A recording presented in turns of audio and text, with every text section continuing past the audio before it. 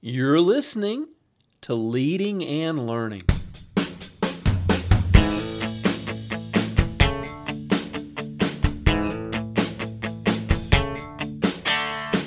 This is the place where we talk about practical leadership, theology, fitness, how to create winning habits, and so much more. My name's David Spell, and I'm a retired police officer, a pastor, a New Testament scholar, and a leadership coach. My goal on Leading and Learning is to help you live your best life. Thanks so much for joining us today.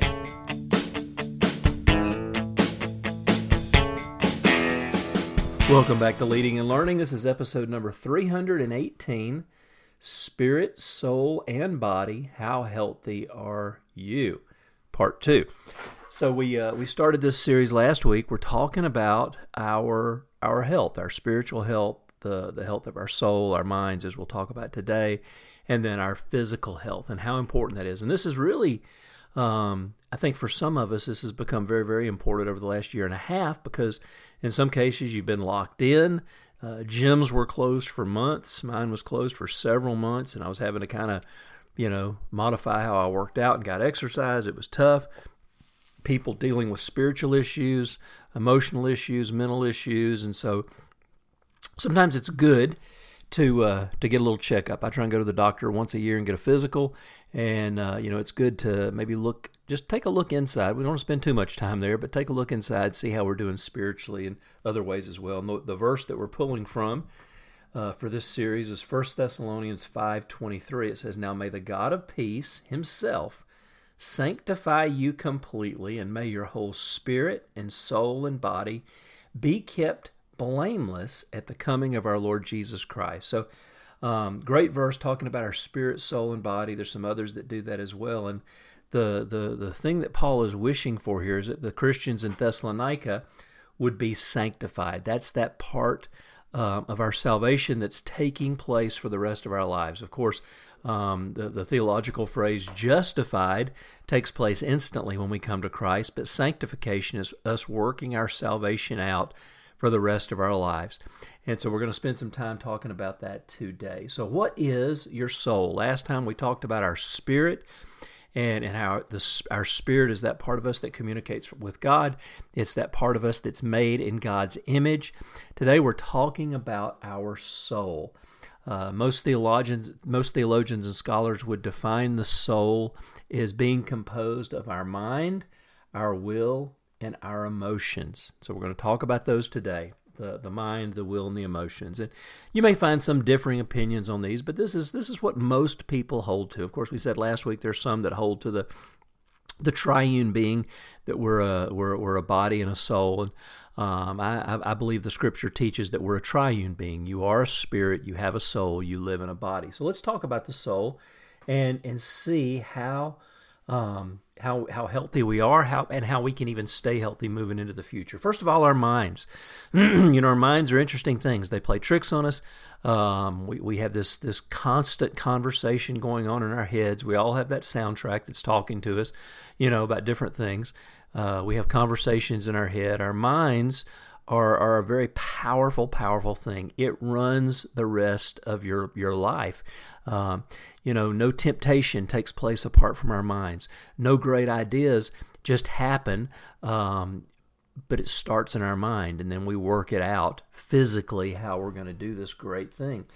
And, as a Christian, when you come to Christ, your spirit, as we said, is saved instantly, but your mind is being saved. It's being renewed. And that's why Paul tells us in Romans 12:1 and 2 to be transformed by having our minds renewed. Be transformed by having our minds renewed. And that's where true change comes. If you talk to somebody that's struggling with something, some type of an addiction or some type of bad habit, it really goes back to reprogramming ourselves. And I don't want to simplify it. There's more to it than that, especially with addiction. But ultimately, we want to create good habits, and we want to reprogram the way we think. So when we talk about our mind, as Christians, the first thing we have to do is really look and see how we're doing on renewing our minds. What are we filling our hard drive with? If we don't spend time inputting healthy things, then we can't be surprised when unhealthy things come out. If all I'm doing is watching bad shows or looking at bad stuff on the computer or reading bad stuff or hearing negative things, it's going to create negative things inside of me. So I want to put healthy things inside my mind. God's Word, great messages, great music. It's not that we don't enjoy TV and certain shows and movies. Of course we do. But there's also that point where we have to, have our conscience tuned, where we say, this probably isn't healthy. This probably isn't the best thing for me to be watching. And so we can, change the channel and find something that's better to watch. But we need to be putting good, healthy things into our mind. And as we keep moving forward today, we're going to talk about also the fact that in some cases, people are mentally ill. They deal with things in their mind. Whether it's depression, whether it's anxiety, whether it's other issues, and you go down the range of, so many different things people deal with, whether it's on the scale of autism or other things. And where do we fit on that thing? I mean, I've had so many people come to me over the last year and talk about the dark cloud that settled over them during COVID. One person told me that they had, hadn't dealt with depression in 5 years, but last year with COVID in full effect, their business was affected, their relationships were affected, their money was affected, and they had to call the doctor and get a prescription for their antidepressant meds. And they thought I was going to be disappointed in them. I said, man, you just do what you got to do. A chemical imbalance or whatever. I mean, there's other things we can do to help with depression, and I recommended some of those, but don't be afraid to take medicine if you need it. I mean, if there's chemicals out of balance, and often that's what it is, or other issues, maybe going to the doctor is a very, very good idea. So don't be afraid to do that. But our minds, how healthy is your mind? Most of the time, we can go right back to what are you filling your mind with? If you want a healthy mind, you've got to fill it with healthy things. You can't be surprised if you're having negative thoughts, bad thoughts, impure thoughts, whatever, if all you're doing is filling it with bad stuff. And our minds, our thoughts are always taking us somewhere. Some experts estimate that we have 50,000 thoughts or more a day. And, what are we thinking about? Where are our thoughts taking us? And so let's make sure that we really take time every day and put God's Word inside of us. Go to church, hear great messages that are going to help transform the way you think. Get around good people that are going to speak encouragement into your life and help you renew your mind.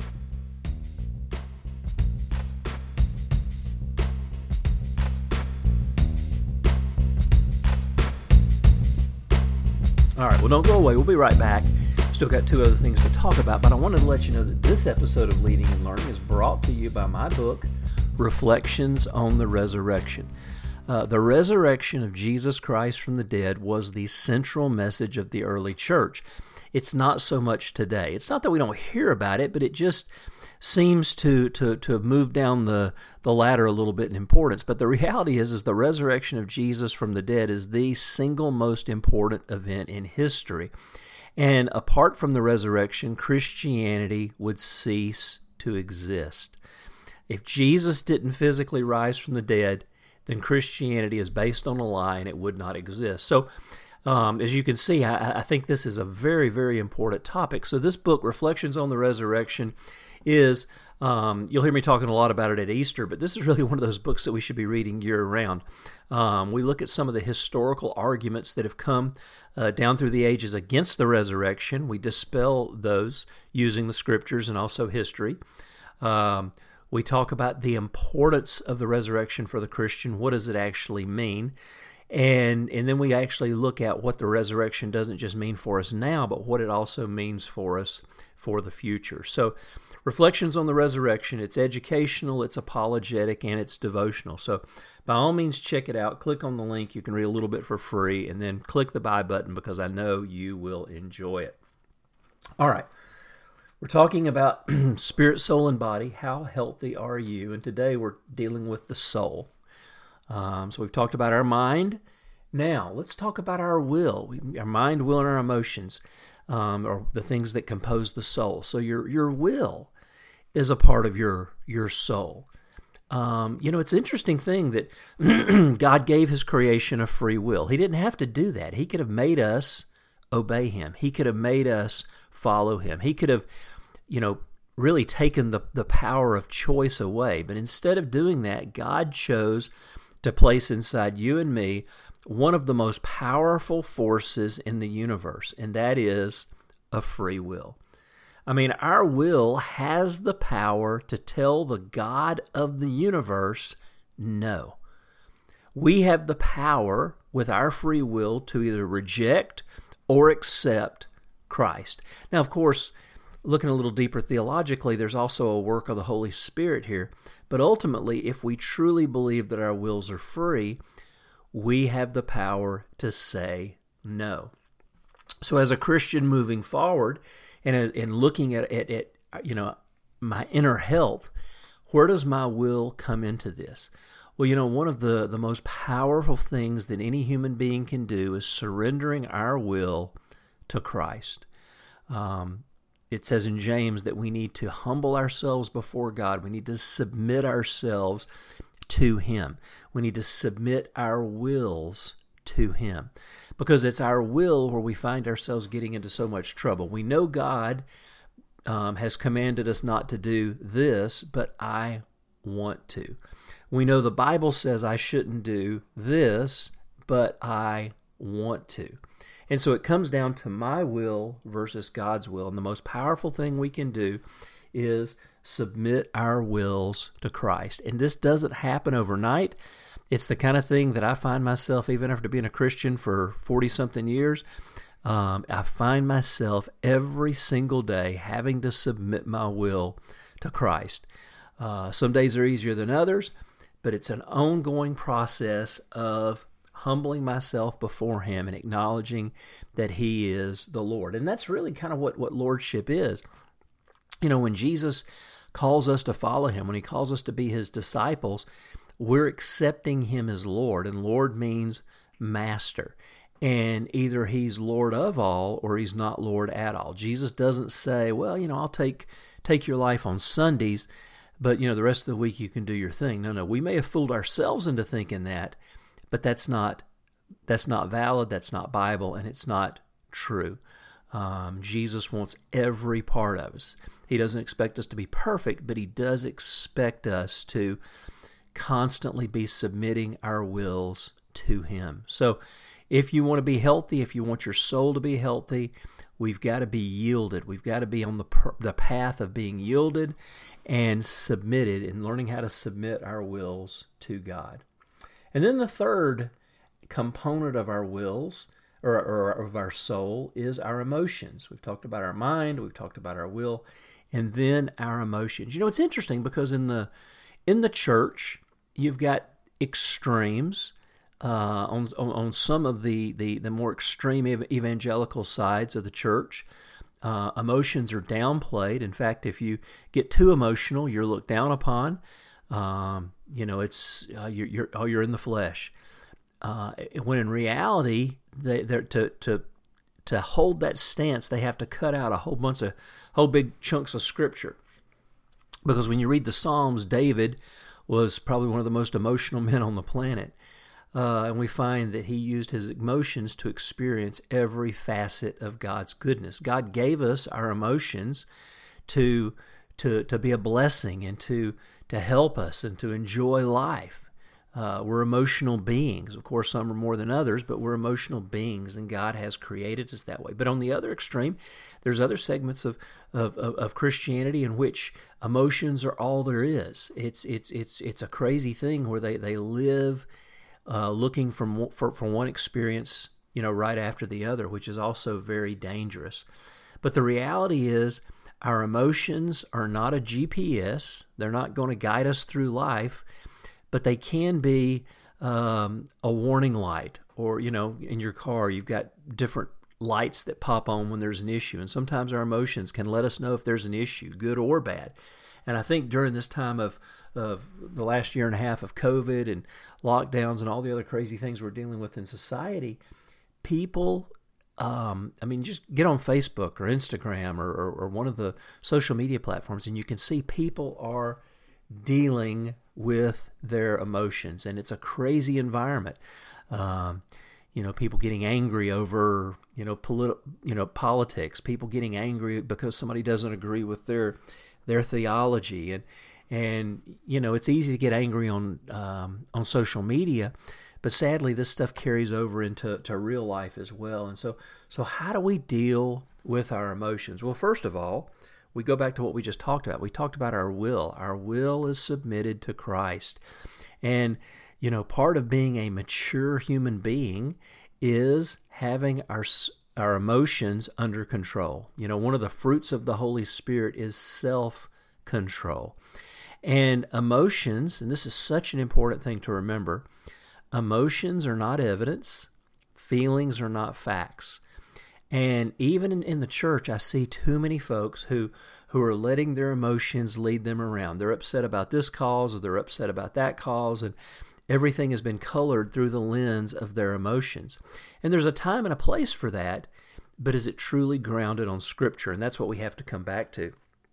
But even then, one of the fruits of the Holy Spirit is self-control. So do we have self-control in the area of our emotions? There's a verse in Proverbs that says, like a city that is broken down and without walls is a person without self-control. I've seen people absolutely self-destruct in life because they don't have any control over their emotions. They let their emotions take them down a dark path, someplace where they shouldn't be going, and it ends up ruining their life. And we talked about depression a little bit, but depression, anxiety, and fear, these all come out of the emotional part of our life. And, obviously there's people who are, clinically depressed and need help and, probably need some medication. For most of us, it's probably not that extreme, but we can let ourselves be lied to that, this depression is never going to go away. This black cloud's always going to follow me around. And so, maybe talking to a doctor is a good idea. Maybe talking to your pastor is a good idea. Maybe talking to a Christian counselor, talking to a close brother or sister that can encourage you and, help you. I've got a friend who's a psychiatrist who happens to also be a Christian. And the first thing that they ask is when someone comes in and they diagnose that they're dealing with depression, the first thing they ask is, do you have an exercise program? Now, we're going to talk about the body next week, but this is actually how everything ties together. We see, we can't have one area without the other. And so the psychiatrist always says, hey, do you have an exercise program? Because a regular exercise program is one of the things that's going to help you beat depression. It's going to help you lift that black cloud off of you, because when you exercise, you release endorphins into your body and into your brain that promote well-being. They make you feel better. The second thing that this Christian psychiatrist asks is, where are you serving? Where are you giving back to your community?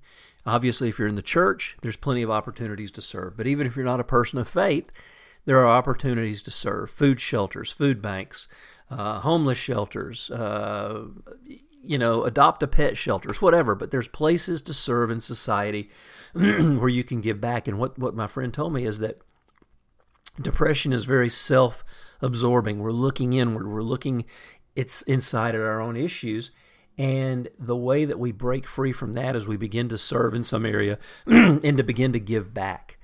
Now, one of the great Psalms in the Bible, and this is one I meditate on regularly, is Psalm 23. Now, Psalm 23, that's the one the Lord is my shepherd, I shall not want. We know the Psalm, but we usually hear it at funerals. But I want to encourage you this next week is to spend some time there reading and meditating. Listen to the first 4 verses. The Lord is my shepherd, I shall not want. Other translations say, I lack nothing.